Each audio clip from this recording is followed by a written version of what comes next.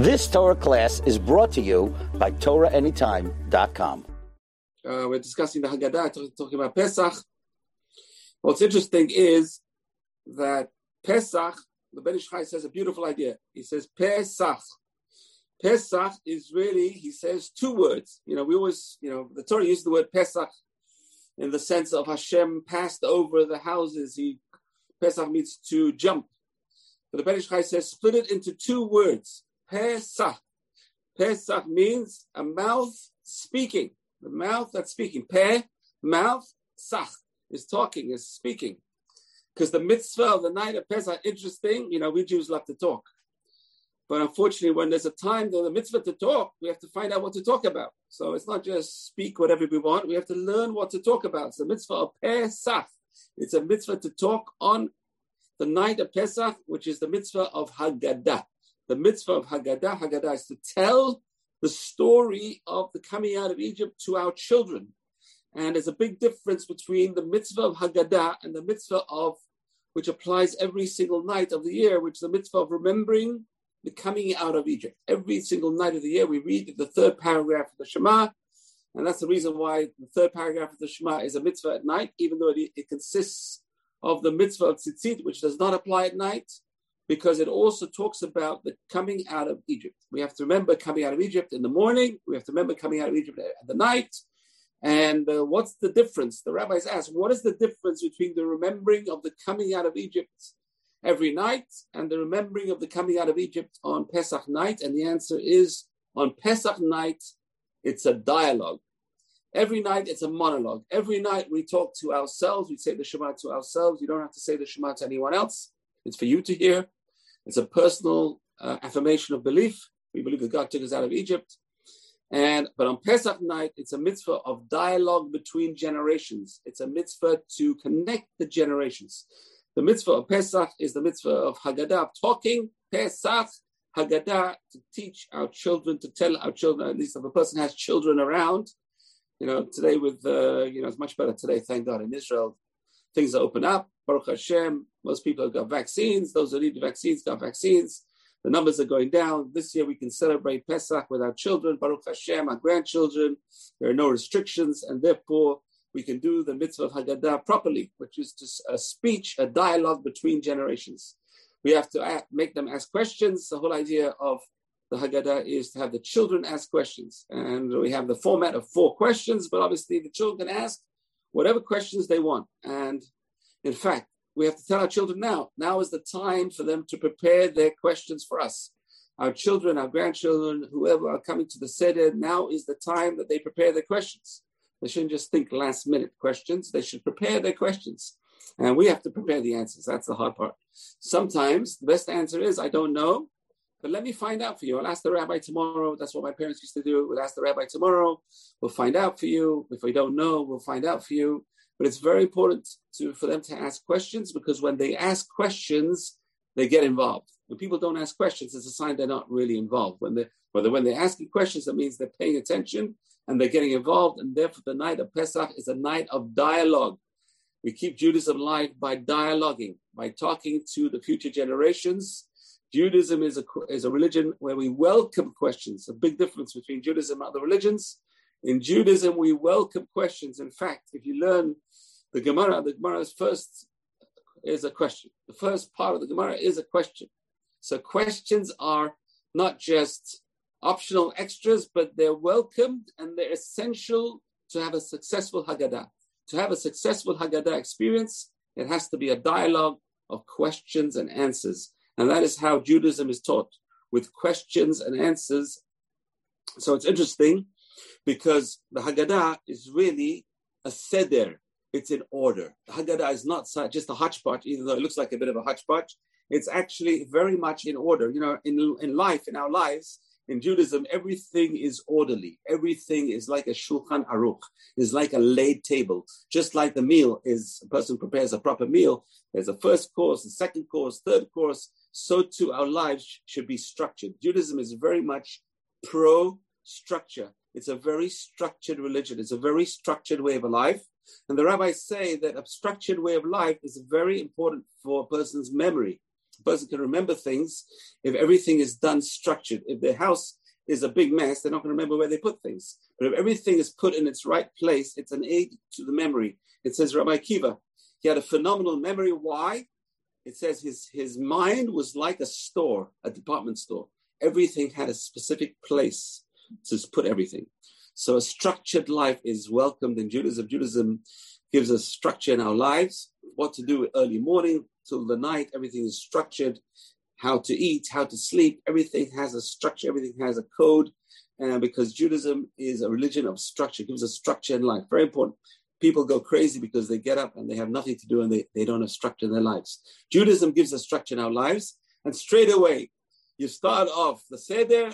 What does Seder mean? Hey, 1 second. Seder, I just said the word. Seder. Seder means order. Seder means structure. There's an order in the Seder. There's a beautiful Rabbi Jacobovitz. Rabbi Jacobovitz was the former chief rabbi of the British Empire before Rabbi Sachs, alav shalom. So Rabbi Jacobovitz, alav shalom. What's interesting is we were very, very fortunate. Eitz Chaim was very, very fortunate because we were the last synagogue in the whole world that Rabbi Jacobovitz spoke at. It's amazing. It's amazing coincidence. It's amazing coincidence. I remember Rabbi Jacobovitz came to our shul in Eitz Chaim right at the beginning when I first came along. I think maybe 1 or 2 years after. I think Shalom Torah Academy had a fundraiser over there. They brought him, and we were one of the few shuls with a big auditorium. And we were very, very fortunate to hear from this great, illustrious Rabbi Jacobovitz, the former chief rabbi of England, of UK, and the Empire and the Commonwealth. And he gave us a beautiful drasha about cloning and not cloning. And then he writes about the 14 parts of the Seder.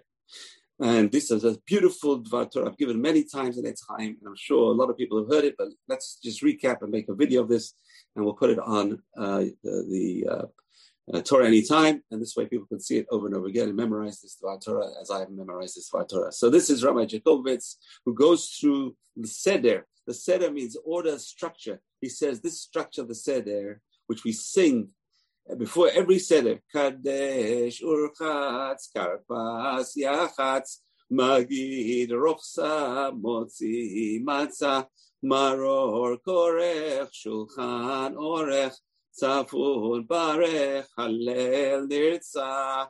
This beautiful song, which I made out of the Seder, this order of the 14 parts of the Seder, he says, is the 14 parts of our lives. This is the order of a person's life. Kadesh. Kadesh means to sanctify. The first step, he says, before having children. The first step before getting married is Kiddushin. When a person gets married, it's called an act of Kiddushin. The man sanctifies his wife to him. It's a relationship built on sanctity. It's not built on chance. It's not built on frivolity. It's not built on lightheadedness. It's built on holiness. Marriage is built, the bedrock of marriage is holiness. And to have to bring children into the world, the first step to bring children into the world is Kadesh. And then when the child is born, it's interesting, the beautiful Ben Ish Chai, the Ben Ish Chai says, just like we wash our hands every morning, we should wash a baby's hands every morning. Imagine, the baby wakes up, the mother takes the baby to the basin and she washes his hands carefully, just like we wash our hands. 1, 2, 1, 2, 1, 2 every morning. Kadesh. Teach your child sanctity. Urchatz, wash his hands. Teach him sanctity from being a baby. It's amazing. Raise a child in Kiddusha, in holiness, and wash his hands. Rachska. Motzi matzah. Okay? So Kadesh, Urchatz, Karpas. So Karpas is you dip the herbs. We use celery, not potatoes. And we dip the herb in the salt water. We dip the herbs in the salt water. Kadesh, Urchatz, Karpas, Yachas. So Ben Ish Chai says a beautiful thing. Karpas is a combination of 3 words. The prelude to the going into Egypt was the dipping of the coat in the blood of the goat. It rhymes. Dipping of the coat in the blood of the goat. The brothers sold their brother. Can you imagine? They sold Yosef. And they ripped off his beautiful coat, a sign of leadership, and they dipped this coat, this beautiful coat, they ripped it up, and they dipped it in blood of goat, and they brought it to the father, and they said, what happened. Look what happened to your son. They didn't say what happened. And the father himself says, Hayar ra'a achalatu, a wild animal ate up Yosef. Taraf Yosef, he is ripped in pieces, just like his coat was ripped in pieces. Yosef is gone. Yosef is ripped in pieces, and Yaakov Avinu starts mourning for his son Yosef. So that's the Ben Ish Chai says, karpas is an allusion to the dipping of the coat of Yosef, just like we dip the parsley or the celery into salt water, which the salt water represents the tears of Yaakov Avinu, and the karpas is kaf for ketonet, pas for pasim, the coat of many colors, or the coat of fine linen, there actually says, and the reish is hayar ra'ah, the evil animal ate him up. So the karpas alludes to the sale of Yosef, which caused us to be in Egypt. It caused us to be living in Egypt, and that's a very important allusion. We raise our children, and raising children are easy. Raising children is with sweat and tears, which are represented by the dipping of the karpas in the salt water. Parents have to go through a kind of torturous experience raising children. And King David says in Shir HaMa'alot, he says, Hazorim b'dima berina yiksoru. If you sow with tears, one day you will reap with joy. It's interesting. I don't know, but I think this is my theory. The kids that give us the most problems when they're young eventually give us the most blessings when we're older. So that's my theory. I don't know. I'm just observing around me, and that's what I see. Sometimes you see these kids who are very, very smart. They're rascals. But eventually when they grow up and they mature, they become the smartest kids, the most successful kids. I remember when I was teaching in school, I would tell the teachers, the teachers would complain about certain kids. I say, that kid's going to be a multimillionaire. And that teacher says, I know, but it doesn't help me now because he's driving me crazy. But so it's interesting. So karpas represents this dipping in the salt water, which represents the tears of parents raising children. Kadesh urchatz, sanctify yourself, wash your children's hands, raise them with tears, and then karpas yachatz, break them away from yourself, send them to school. So we take the middle matzah, so the top matzah is the father, middle matzah, the bottom matzah is the mother, the middle matzah is the kid. We break that middle kid into half. What does that mean? We break the kid. We don't break the kid. We break his time. We break the kid's time. The bigger piece is now part of the afikoman, and that is now the piece that goes to school. Most part of the time, as kids go to school, the little part which is left between the two is the time the kids spend at home with the parents. Small amount of time with the parents. The major time now in little kids' life, I don't know about now in this situation with Zoom and everything, but now in Israel, the schools are starting again, just in time for the vacation time, for Pesach, but they will start again, and schools all over the world will start again. Majority of time the kids will spend is with their schools, not with their parents. The small amount of time left between them, two matzahs, the two big matzahs, is the time the kids spend at home. And motzi, matzah, and what happens is the kid goes to school, and then you got to find out what he learned. Motzi. Motzi is what he learned. Motzi, you pull it out of him. You got to pull it out of the kid. And the matzah is the kid now grows up, and the kid goes to work. The kid has to earn his own living. That's the hard part. The kid has to learn their own living.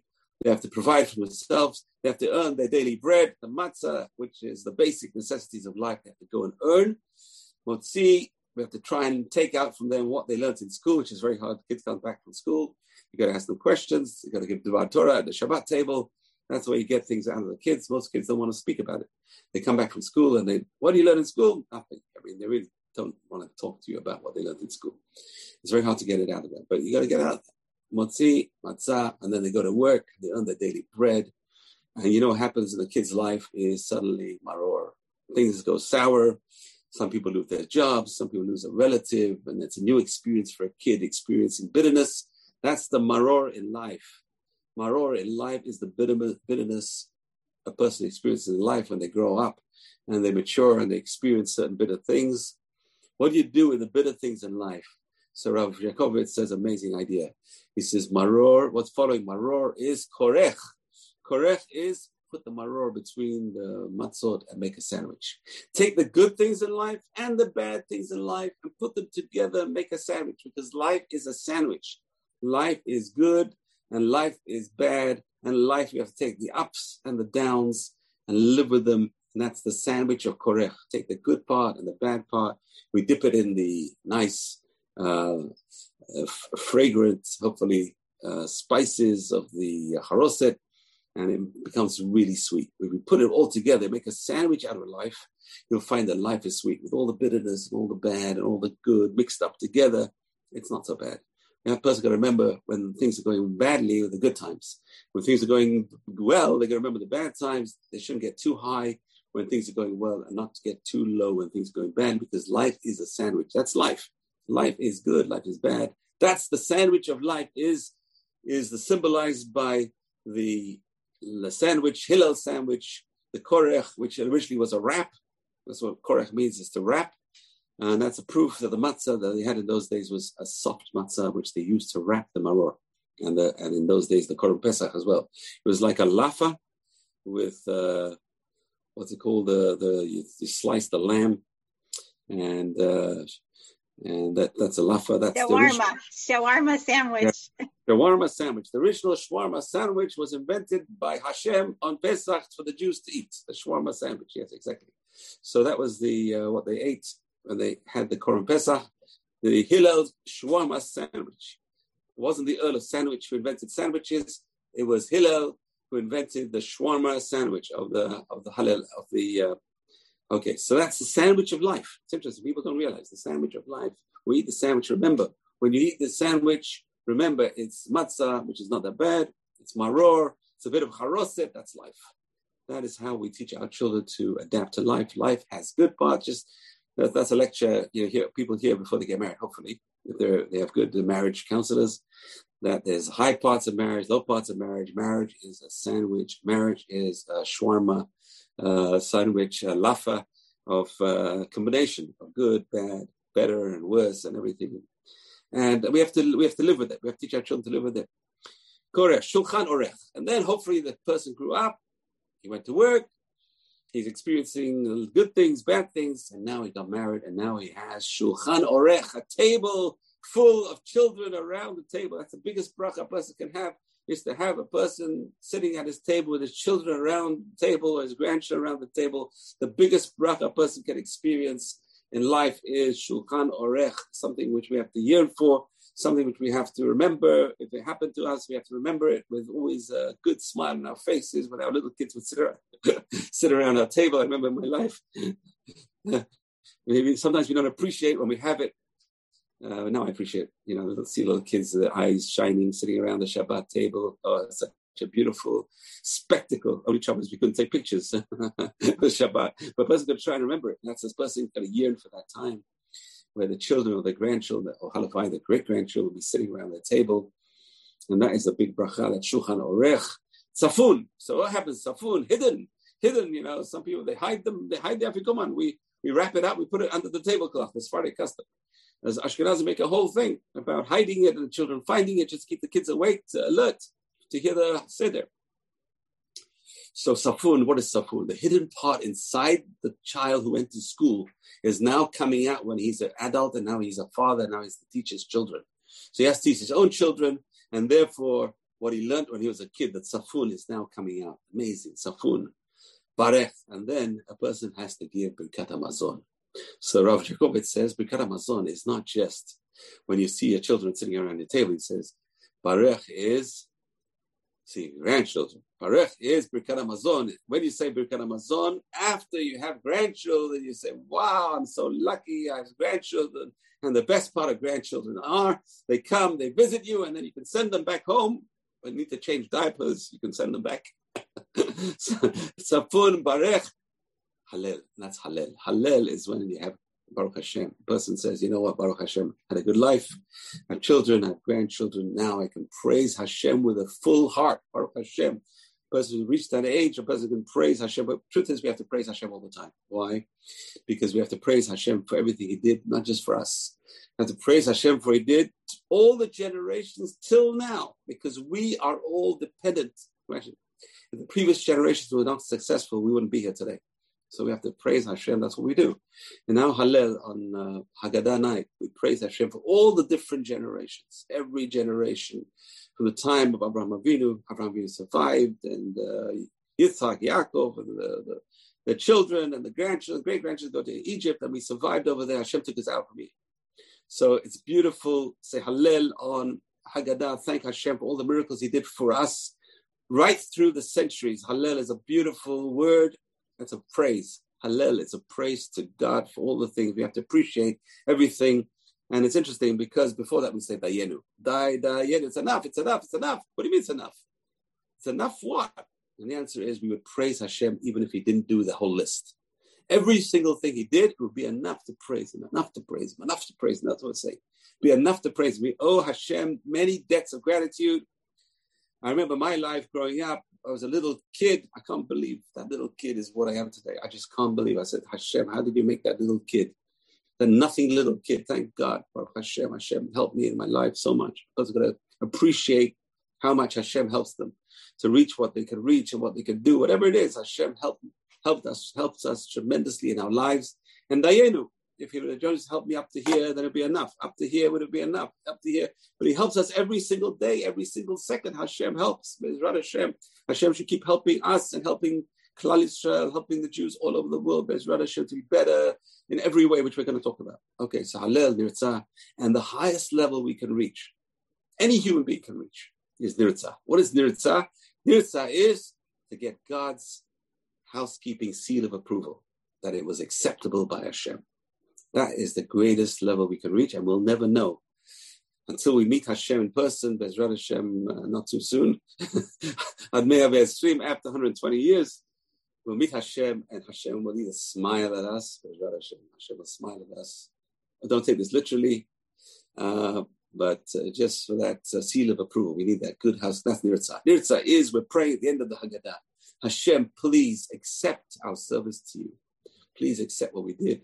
This Haggadah, this Seder that we did, Nirtzah, should be acceptable before you. Anyway, that is the level of our life, the 14 parts of our life, the Seder, 14 parts of our lives. Very, very interesting Dvar Torah. Anyway, let's just move on and talk about some symbolism of the night of Pesach. It's full of symbolism. So number one is matzah. Matzah is a tremendous dichotomy because on one hand, the matzah is the bread of freedom. And on the other hand, the matzah is the bread of slavery. It's amazing. The same thing. The same thing is the bread of slavery, and the same food is the bread of freedom. Why? How can that be? It's only in Judaism. Only in Judaism we have these confusing messages. The matzah is the bread of slavery. That's what they fed us in Egypt. You know, it's interesting. There was the famous rabbi, the Abraham ibn Ezra, from the Golden Age of Spain. And he's one of the commentators on the Chumash. Abraham ibn Ezra, very famous. He wrote many songs in our songbook, which we sing on Shabbat. Abraham ibn Ezra, and he says he was very, very poor. He was very, very poor, and he had very bad luck. His luck was so bad, even if he became an undertaker, he said people would stop dying. Maybe he should have become an undertaker. People would stop dying. That's not so bad.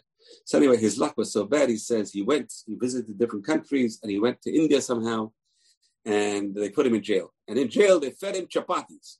Now, chapatis are flat bread, a soft, flat bread. He said, just like matzah. And he says, now I know why the Egyptians fed the Jewish slaves matzah, because it takes a long time to digest. It stays stuck in the system, and a person doesn't feel hungry for a long time. So that's the reason why we ate the matzah in Egypt. They fed us matzah, very cheap food. It's like stale bread, and therefore it's very hard food to digest, and therefore it was very easy to feed the slaves. You feed them a little bit, and they'll be full for a long time. So that's the bread of affliction on the one side. And it's also the bread of freedom. Why? Because when we get free, it's interesting. Freedom comes in a flash. People are not going to be ready for the Mashiach. We're not going to be ready. Why? He's going to come so fast. When the Mashiach comes, it's going to be lightning. It's going to be like a bolt of light. It's going to come so fast that we're not ready for it. You know, there's a famous story, the Brisker Rav. It says he couldn't sleep at night. He tells one of his daughters, he says, please, he said, I can't sleep. The button fell off my Shabbat coat. So, please, stitch it for me. I can't sleep. She said, why can't, Daddy? What's it? Okay, it's not Shabbat. It's only Sunday. So it fell off. I'll stitch it before next Shabbat. He said, no. I'm going to wear this coat to greet Mashiach. Can you imagine Mashiach comes now? I'm not going to be ready. My button is off my coat. I mean, there was a rabbi in Lakewood. He was the Rachvogel. He was the Mashgiach of Lakewood. he says he would keep a box packed under his bed just in case Mashiach would come. Ready with a suitcase to move to Israel when Mashiach comes. When Mashiach comes, person won't have time to put up their socks. Boom. Mashiach's going to be here, Bezrat Hashem. And so Bezrat Hashem will all be there when Mashiach comes, but let's try and prepare now, Bezrat Hashem, for Mashiach to come. Because when it comes, it's going to be so fast. It's going to be like the blink of an eye. Yeshuat Hashem kecheref ayin. David HaMelech says, the salvation of God is going to be like the blink of an eye. So the bread, the matzah represents two things. It represents freedom and it represents slavery. It's amazing. Slavery and freedom is the same thing. Why? Sometimes it's a frame of mind. Sometimes slavery and freedom is a perception. Sometimes a person feels they're slaves. For example, a person has a very heavy loaded job. He feels like a slave. But when he loses the job, he says, you know what? I wish I had that job. Sometimes freedom can be slavery, and sometimes slavery can be freedom. It's an amazing concept, a really amazing concept. It's amazing because, you know why? Because when the Jews got out of Egypt, freedom is not the goal. Freedom is not the goal. Coming out of Egypt is not the goal, you know? Where, you know, for the Russian Jews, there were big demonstrations in America, which really helped. And the Russian Jews got out of Russia, and Russia freed the Jews. Let my people go, but they forgot what the next part of the pasuk was. The Torah says, Shalach et ami v'ya'avduni. Let my people go and serve me, Hashem says. Not just let my people go. Freedom for the sake of freedom is worthless. Freedom for the sake of religion, of serving Hashem, that's valuable. So what is freedom for? What is true freedom? We have to talk about this when we get to Shavuot, because that is really a Shavuot question. So something to talk about the Seder. Why is the same bread, same matzah, the bread of slavery? And why is the same matzah the bread of freedom? Amazing. So the answer is we have to figure out. Slavery or hard work sometimes is freedom, and sometimes freedom is slavery. A person's on drugs or some kind of addict, and he's free, but he's not really free. He's a slave. He's a slave to his passion, slave to his desires. Unfortunately, we see this today. Society's breaking down because of the freedom turns to slavery of addiction or other kinds of slavery. So that's number one, matzah. Okay, but it's a good question to debate at the Seder. What is matzah? How come matzah represents two things? Matzah also, the rabbis tell us, represents the ego. The ego of a person. A person has an ego. And chametz is ego. Why? Chametz puffs up. If you don't let the chametz puff up, you'll see it's just a flat piece of bread. Matzah. So matzah represents bread with no ego. Matzah is the antidote to the yetzer hara. The yetzer hara is the fat ego, which is chametz. It causes the bread to swell. That's just a symbolism of the ego, of the yetzer hara, of the evil inclination. That's ego. That's inside all of us. And on Pesach, we have to try and figure out a way to lessen our egos. How much conflict in the world are based on egos? How much marriage conflicts are based on egos? How much sibling rivalry is based on ego? Everything, all the disaster in the world are based on ego. Ego is the roots of disaster, and that's what the matzah teaches us. So that's one of the moral lessons of matzah is remember to control your ego. Number two, moral lesson of matzah, the importance of time. What makes matzah hametz is the time factor, the importance of time. Don't waste time. Every second of our lives adds up to what our lives are. It's so hard not to waste time. It's so hard. This is one of the hardest things to control, is to control the wastage of time in our lives. And today we have more and more things to distract our attention, that just at the click of a finger, we can be in different places of the world, different parts of the world, different thoughts. We can waste our lives away so easily today, just so easy. So the matzah teaches us the importance of time, because if the time factor is more than 18 minutes, boom, matzah all of a sudden becomes hametz. So that's a time factor in our lives. We have to remember the lessons, the moral lessons of matzah. Number two, maror. Maror, we talked about bitterness. The slavery in Egypt was bitter. What's interesting is the lettuce today is not that bitter, not that bitter. And but it's the longer, it says, the longer you leave the maror in the ground, if you use lettuce, the longer it's left in the ground before it's harvested, the more bitter it gets. Why? Because the bitter flavor comes from the bitterness in the ground, comes from the minerals in the ground, which add bitterness into the leaves of the haroseh. So that's where the bitterness comes. And that's what's exile. Exile is compared to lettuce. The longer you are in the exile, the worse the exile gets. And this has been true in every single exile we have experienced around the world. The longer we've lived in a country, the worse it gets. It never gets better. It always gets worse. There's more anti-Semitism, there's more hatred, there's more violence, and then eventually it spit us out. So that's been the record so far. That's the lesson of Maror. It starts off by being not so bad, but the longer it's left in the ground, the longer the exile lasts, the more bitter it gets. And that's something which we have to remember. Everyone lives in exile. The longer the Jews live in exile in certain places, the worse it gets. And that's been our experience everywhere in the world. So that is the Maror. Then we have on the table, we have a betzah. We have an egg, a hard-boiled egg. Why do we have a hard-boiled egg? Because in those days, it wasn't just the Korban Pesach they had to bring, that's Paschal's sacrifice, but also they had to bring a Hagigah. Hagigah is the festival offering, which most of the meat was taken home and eaten at home. So on the first night of Pesach, they had two meats on the table. They had the meat of the Pesach, which was eaten right at the end of the meal, just like today, we're meant to have the Afikoman, which symbolizes the Korban Pesach. We eat at the end of the meal. And then before that, we had to fill their stomachs with the main course item was the Hagigah. Today, we don't have any Hagigah, but it's symbolized on the table by a hard-boiled egg. So the question is, why do we symbolize the sacrifice of meat for a festival with a hard-boiled egg? And the answer is, number one, we don't have a temple today. Since we don't have a temple today, one of the things we eat for a mourner is a hard-boiled egg. We're mourning for our temple. So even on Pesach, we remember the lack. The egg really reminds us of the lack of the Korban Hagigah, and not just that, but the lack of the temple. It's a sad occasion. We have these reminders of previous days gone by where we had all these offerings and we could eat meat of the offerings. And here we are today. We have nothing, no meat. What do you have? You have a hard-boiled egg. And that's one symbolism, the destruction of the temple on Pesach, on the Seder night. And number two is Jews are like hard-boiled eggs. Why? Because the more you boil us, the harder we get. The more you boil a Jew. In other words, the more laws you make against Jews, the harder the Jews get and the more they resist. The less laws you make against Jews, the more they sort of lose their defense mechanism. You see this in America today, melting pot. How many Jews are lost in the melting pot? Nearly 1 million Jews gone, probably more. And intermarriage going over 50%. So that's the problem with, they're not boiling us enough. Maybe they'll start boiling us. I don't know if that's a good thing or a bad thing, but it does cure the assimilation problem. Boiling us, unfortunately, like hard-boiled eggs, we survive. Jews are tough. And the more you boil them, the tougher they get. The less you boil them, the weaker they get. So the hard-boiled egg represents a few things. Number one, it represents the destruction of the temple. It reminds us of the Korban Hagigah, and also reminds us that the more you boil us, the tougher we get.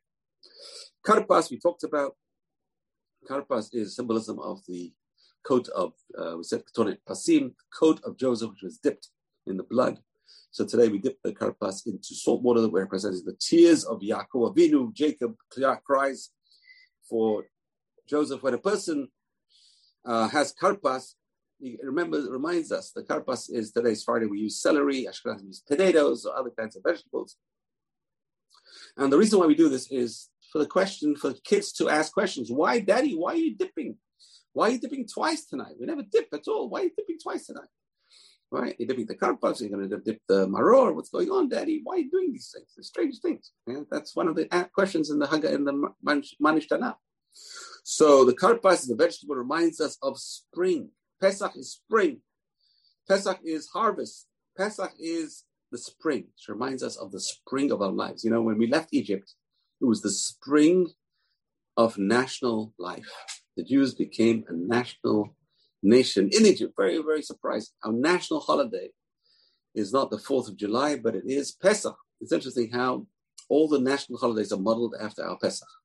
The idea of a barbecue. Boy, where did this idea of a barbecue come from? And the answer comes from the Torah. The Torah says, celebrate Pesach with a barbecue. Boy, with a barbecue and a lafa and a shawarma sandwich. And it became a burger. Today it became a burger. Wow, this McDonald's burger, it came from us. This is the source of the burger. This is the source of the shawarma.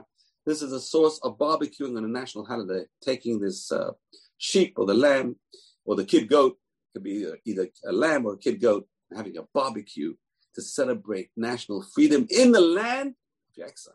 That's amazing. Celebrate freedom in exile. Why do we celebrate freedom in exile? Because as soon as Pharaoh told us we could leave, which was at midnight, that was really the freedom. That's when the freedom really started. The freedom started as soon as we were told to leave. Even though we never left till the next morning, freedom started as soon as we were told to leave, when we were eating our barbecue.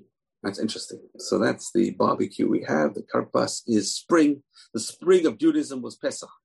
And Pesach falls in spring, has to fall in the spring. And that's why if Pesach is going to be a bit earlier than spring, we add an extra month, a leap month called Adar Bet, to push Pesach into the spring. Pesach has to be in the spring. Why? Because it represents the rejuvenation of Judaism, the rebirth of Judaism after the exile, after the bondage. And we have to remember that when we eat the karpas, spring vegetable, it's a spring vegetable, and it's a spring of Judaism. This is the spring of our lives. Also, it's a spring for us. We have to do spring cleaning, not just physical spring cleaning, but also spiritual spring cleaning. We have to prepare ourselves. This is another kind of new year. Nisan is another new year. 4 New Years in Jewish calendar. Nisan is one of them. Pesach is symbolized spring cleaning, new beginnings. This is when our national holiday was Pesach, and therefore we have to celebrate, remind ourselves with this vegetable that it's a new part of our lives. We have to ask ourselves, what are we trying to grow in our garden of our lives? What are we trying to grow in our lives? How are we fertilizing our lives? Are we weeding our garden? Are we watering our garden? That's our children are our garden. Our children are our saplings. Our children and our grandchildren are what we're going to leave behind us. Are we watering them? Are we cultivating them? When we remember the karpas, we have to remember that. It's worth it. It's worth investing the time and the tears.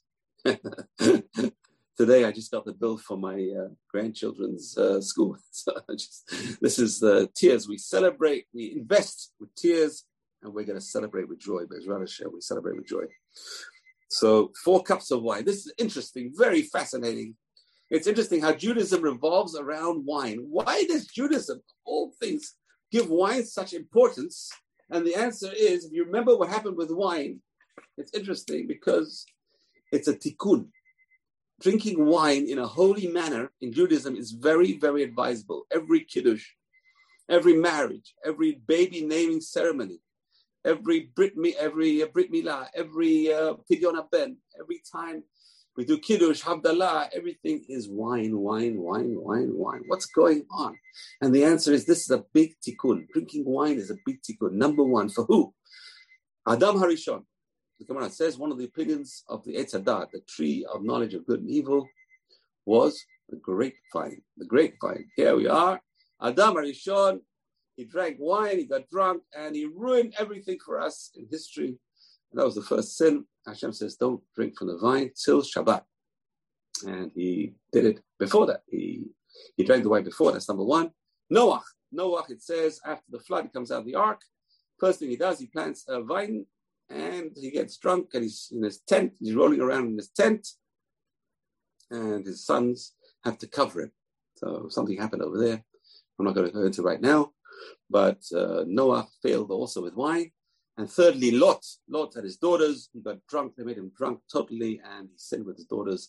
And that's the third time. So wine has very bad connotations. And every time so the rabbi said, you know what? We have to sanctify wine. So that's why kiddush and wine are related. Every time there's a kiddush, every time there's sanctification, any time of the special ceremonies of life, they're all done over wine. It's interesting. And on Pesach, we have 4 cups of wine. 4 cups, not just 1 cup, but 4 cups of wine. And a person's going to be very careful on Pesach. Definitely do not get drunk on wine. So if you can't drink the wine, dilute it with grape juice or just have grape juice. If you can't tolerate wine, you're going to get drunk. I've actually seen a Seder in a hotel. When I was a kid in yeshiva, I had no place to go for Ben Azmanim. So I actually went to work in a hotel for Pesach. And it was one of the toughest experiences of my life because I've never worked so hard in my life. And I used to sleep in a bathtub because all the rooms were taken in the hotel, and I slept in a bathtub. They put a mattress in the bathtub. You imagine sleeping in a bathtub. That's Pesach. I really experienced servitude. My Pesach was servitude. And when Pesach was over, Baruch Hashem, boy, freedom. But anyway, in the hotel, all the chutznikim had to celebrate 2 days Yom Tov. Everyone else, all the Israelis, had one day Yom Tov. So the first day, they finished all the grape juice. And the second day, they had the best wine left over. And everyone was drunk. Boy, by the second cup of wine, they were gone. Even the waiters were walking around. I don't know, they were all drunk as well. They had good wine. And so a person definitely do not get drunk on Pesach night. Make sure, even though it's a mitzvah to have 4 cups of wine, number one is you don't have to drink the whole cup. You have to drink the majority of a cup every time. And that's why it's good to have small cups or a Vit, 3 ounces for Sfardim, maybe 6 ounces for Ashkenazim, and drink the majority of the cup. And this way you fill your mitzvah of drinking a whole cup. So there's no mitzvah to have the whole cup, the majority of a cup. Don't get drunk. But what's the reason for the wine? And the answer is it's a tikkun for the sin of Adam. It's a tikkun for the sin of Noah with wine, and tikkun for the sin of Lot with wine. So therefore, what we do is we take the wine, we sanctify the wine. Every time we sanctify, how do you sanctify wine? And the answer is by not getting drunk when you drink it. Very simple. By using it for good reasons, for mitzvah, and that's what we're going to do on Pesach. Use the wine for a good reason, for sacred reasons. And that is the biggest tikkun. And that's a very important idea. The other reason why we have 4 cups of wine, the rabbis tell us, is there's 2 other reasons. One reason is because the 4 leshonot of Geula. There are 4 different aspects of redemption. 4 different aspects of redemption. The pasuk says the 4 different psukim, 4 different verses in the Torah, 4 different languages. Vehotzeti, I will take out. Vehitzalti, and I will save. I saved. Vega'alti, and I redeemed. Velakachti, and I took out. So 4 different languages of redemption. Number 1 is Vehotzeti, I took out. Vehitzalti, I saved. Vega'alti, and I redeemed. Velakachti, and I took Israel for myself, for my people. So these 4 languages of redemption, every time we hear one of these languages, we raise our cup of wine to Hashem. So we're saying, L'chaim to Hashem, thank you Hashem, we raise our cup to you, we're praising you Hashem for these languages of redemption. You redeemed us in 4 different ways. So the question is, what are these 4 different ways? How did Hashem redeem someone? How do you redeem someone in 4 different ways? That is very, very important. There must be 4, to redeem someone in 4 different ways, there must be 4 aspects of slavery. And this is something which we have to ask ourselves. Are we slaves? How are we going to be freed by Pesach? In what way are we slaves? That's the question. A person could be a slave to their cell phones. A person could be a slave to their computers. A person could be a slave to the internet. A person could be a slave to drugs, all kinds of addiction. A person could be a slave to TV programs. I don't know. A person could be slaves. What do you mean a slave? A person feels, you know what? I have no choice. This is my habit. Habit is a kind of slavery. Habit is a kind of slavery. So on Pesach is a time to try and figure out. So a person is in the habit of speaking Lashon Hara. That's a slave. He's a slave to Lashon Hara. A person has a habit of doing bad things. It's a slave in that situation. We have to try and free ourselves. This is freedom. Freedom is freeing ourselves from our own habits, our bad habits, freeing ourselves from our bad addictions, and try and Pesach to be free. So can anyone be free? That's the question. Can anyone be really free? So on Pesach, we toast Hashem with 4 cups of wine corresponding to the 4 languages of redemption used by the Torah to describe our freedom from Egypt. So if there are 4 kinds of freedom, there must be 4 kinds of slavery. So number 1, the easiest kind of slavery to think about, and this is how the Haggadah starts off. There's a big debate in the Gemara, Rav and Shmuel. You start off with the good things in the Haggadah, or you start off with the bad things in the Haggadah? And the answer is we follow the opinion that says we start off with the bad and we end off with the good. We always want to end off on a good note. We always want to end the parasha on a good note. We always want to end an aliyah on a good note. We always want to end the Haggadah definitely on a good note. So we start off with the bad and we end off with the good. So what is the bad in the Haggadah?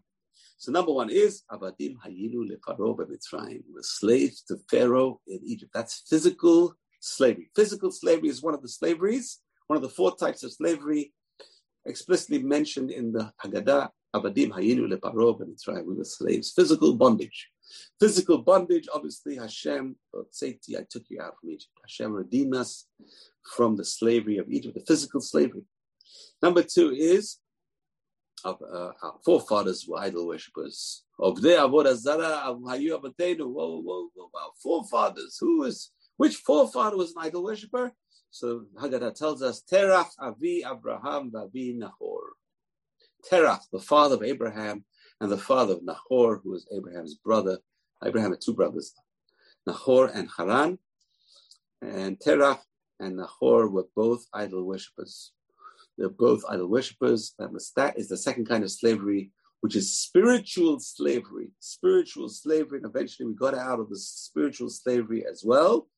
Till we got the Torah, we got out of spiritual slavery. So Hashem took us out. He saved us from the spiritual slavery of Egypt as well. He took us out from this land of idolatry, tremendous idolatry. So the Jews were on the 49th level of defilement, practically gone, practically totally assimilated into Egyptian culture, totally assimilated to the Egyptian gods, totally idol worshippers. And Hashem saved us from this idol worship, which is the second kind of slavery, which is spiritual slavery. Spiritual slavery. So we toast Hashem. Thank you, Hashem, for redeeming us from spiritual slavery, from superstitious practices, from divination, from astrological predictions, from soothsaying and magic and witchcraft. All these are spiritual slavery. The Rambam is very strict on this. A Jew should never be superstitious. Some things that non-Jews do, like the 13th of the month, it's very bad. 13 is a bad number. Judaism says, no, 13 is a very good number. We have the 13 attributes. We have 13 is the gematria of the word echad, one. 13 is the gematria of the word ahava, love. Beautiful. 13 is a very good number. To be superstitious is not to be Jewish. It's part of the witchcraft system. It's part of the idolatry system. In fact, Rambam says that's how the ancient rulers ruled their kingdoms. They made all their subjects very superstitious, and then they ruled them by superstition. Very simple. If you do this, it's going to cause this, and if you do this, it's going to cause that. And they really believed it, and it was psychosomatic. Anyway, so spiritual slavery, Baruch Hashem, He redeemed us from spiritual slavery. He gave us a religion which is not in the least superstitious, according to Rambam. It's a very rational religion, and not just rational, but it's super rational. It's God's rational. And then we have what's called emotional slavery. Emotional slavery is the Jews were not released from emotional slavery, it says, until they saw their dead masters at the seventh day of Pesach, at the Red Sea, or the Reed Sea. It's already the Reed Sea, but they left out the. Some guy made a mistake when he copied it. The Reed Sea, Yam Suf. Suf is a reed. The Reed Sea became the Red Sea, and it's a mistake, but it's continued. That the Reed Sea and the Red Sea, they saw their dead masters. So the emotional attachment they had to the masters was lost over there, Bezrat Hashem. But still, it's a mental framework that they couldn't release. It took them 40 years to get over the mental slavery, the fact that they were slaves at one time, and they had masters at one time that had such an impact on them that they were subservient. They wanted to go back to Egypt. They wanted to go back to the land of what they thought plenty. They were such mental slaves. It took a whole generation, a new generation, 40 years in the desert, a whole generation had to die out until they got over these four kinds of slavery. So the physical slavery, the spiritual slavery, the emotional slavery, and the mental slavery. Emotional slavery is the irrational attachment to various things.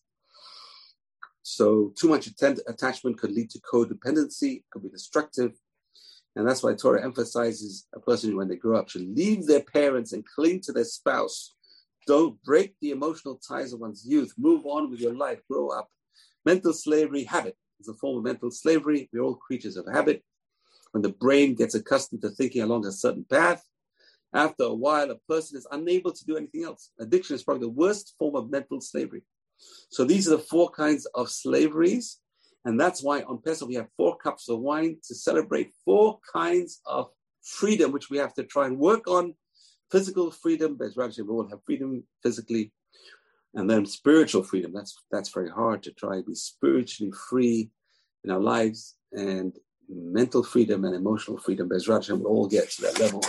We're not habituated to any bad habits, no addictions, no emotional attachments, which are bad for us.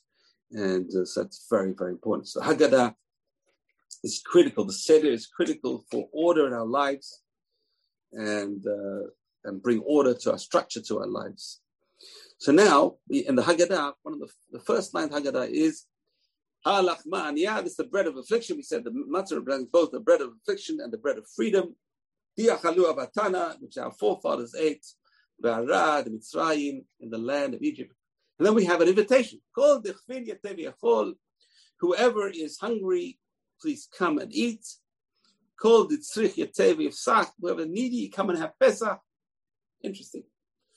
So we find there's poverty, there's hunger, the different aspects in this invitation. We're inviting the poor. And, that's the reason why it's the only part of the Haggadah which is in Aramaic. And the reason why it's in Aramaic is because Aramaic in those days when the Haggadah was instituted was the main language of all Jews around the world. Because the Jews in Israel had come back from Babylon. They came back speaking, not Hebrew, but come back speaking Aramaic. And just like the Jews in Spain spoke Ladino, the Jews in Germany spoke Yiddish, and the Jews in Babylon spoke Aramaic. That's why the Talmud was written in Aramaic. And that's why this first line of the Haggadah is in Aramaic, because that was the spoken language understood by every Jew. And therefore, you want to invite the poor people, you don't speak to them in Hebrew. They want to understand what you're saying. So the language chosen was Aramaic, called the Fin Yatev Yachol, called it Tzrich Yatev Yitzach.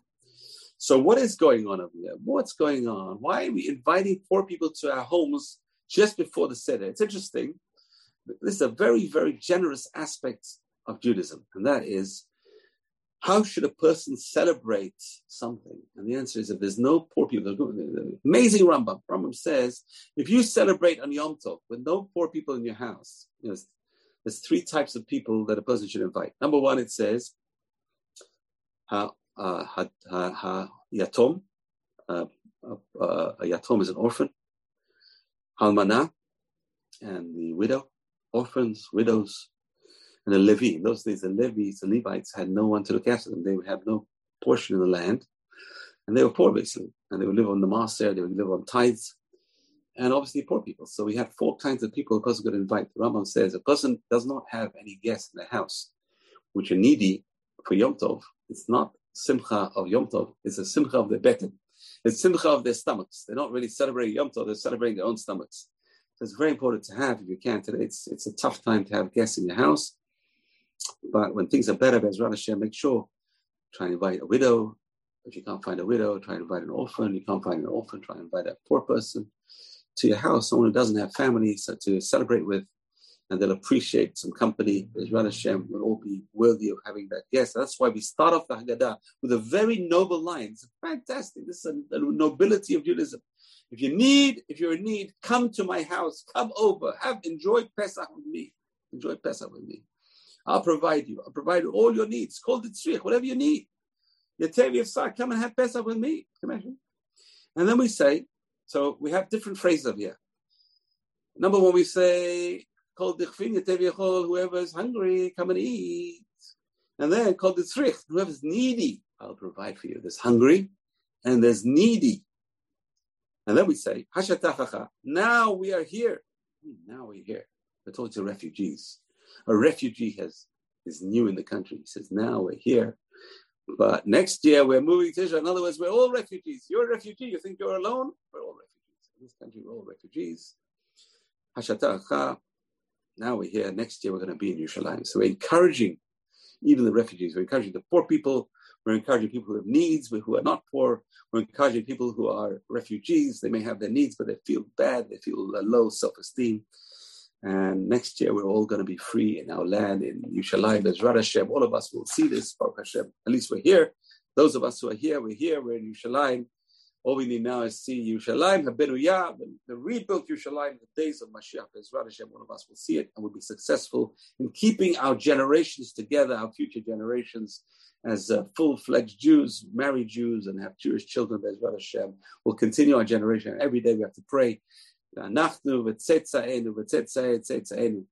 our children, our children's children, will all know your name, Hashem. Bezrat Hashem will be successful by passing down the torch on Seder. Now it's interesting. How do we pass down the torch to children? How do you educate children? So I remember when I was in Highland Park, when our kids were young, we would go to Philadelphia. And in Philadelphia, there's a beautiful museum. There are actually two good museums in the center of Philadelphia. One of them is called the Please Touch Museum. Please Touch Museum. How do you teach children? What's the most effective way to teach children? And the answer is when you have props. We teach children, number one is by making them ask questions, get them interested to ask questions, open up their intelligence, open up their curiosity. That's number one. And number two is to teach them when you have props on the table. So we have to realize the rabbis was brilliant and the Torah is brilliant and Hashem is even more brilliant. Hashem says,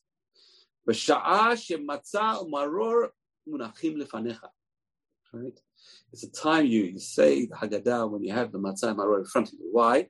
Because then the children can see this is what our forefathers ate in Egypt. This is the same bread. This is the props we have in front of us. It's a please touch museum. Touch the bread, feel the bread, taste the bread.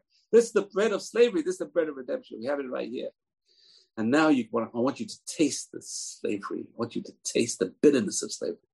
So the question is now, why do we dip in the haroset? There's a whole big discussion in the Gemara. It's actually a Mishnah in Psachim. If haroset is a mitzvah or not a mitzvah. So there's one opinion that says haroset a mitzvah. Rambam seems to say you say a bracha on haroset, you change his mind. But according to one opinion, there's a bracha on haroset. So why is haroset a mitzvah? Haroset is pretty good. Haroset is pretty sweet. So Tosfot says amazing thing. It says haroset should be made of the same ingredients that are mentioned in the Torah in Shir HaShirim. All the fruits in Shir HaShirim, in Song of Songs of King Solomon, should be in this mixture of haroset. And the Ashkenazim already fulfilled this very well. They put all the different kinds of fruits which are in the Shir HaShirim in this mixture concoction of haroset. And haroset is pretty sweet. So why did we take the maror, which is bitterness, exile, which is bitterness, and put it in the sweetness? And the answer is, if you think exile is totally bitter, for those who are still in exile, it's not, obviously not. The haroset in the exile, there's sweetness in exile as well, unfortunately. The malls are full. There's a lot of, I don't know now, but when I was there, it was full, and there was a lot of materialism, and the wages are much higher, and so on and so on and so forth. And so there's haroset in galut. There's also sweetness in hard work. People don't realize that. When you work hard and you have a goal, a mission, there's a lot of sweetness. So there's haroset in the maror. We mix the haroset. So it's not just bitterness in life. As we said, there's a sandwich. It's a sandwich of good, sandwich of bad. Even exile has some goodness inside it, and even hard work has some sweetness inside it. Okay, we're going to stop here, and I wish you all a very kosher Hag Sameach and Bezrat Hashem. And so I just want to give you some of the fruits in Shir HaShirim. So we all know that the egoz, which is the walnuts, and tachat tapuach or articha, the famous pasuk, it says the women in Egypt, they kept their husbands going, procreating, by going under apple trees and seducing their husbands, Baruch Hashem. That's why their mirrors were considered holy enough to make the kior in the Beit HaMikdash, make the wash station in the Beit HaMikdash. You have apples, you have pomegranates, you have walnuts, and Tosa says to add some straw, because it also symbolizes the bricks, the cement and bricks. But there's a lot of different spices, cinnamon, and other things that go into the haroset wine. So everyone has different customs. We have different customs as well. We don't actually follow the Ashkenaz opinion, but there's different opinions of how to make haroset. But I'm going to end off on the sweet note. I wish you all a very sweet Pesach. You've just experienced another Torah class brought to you by TorahAnytime.com.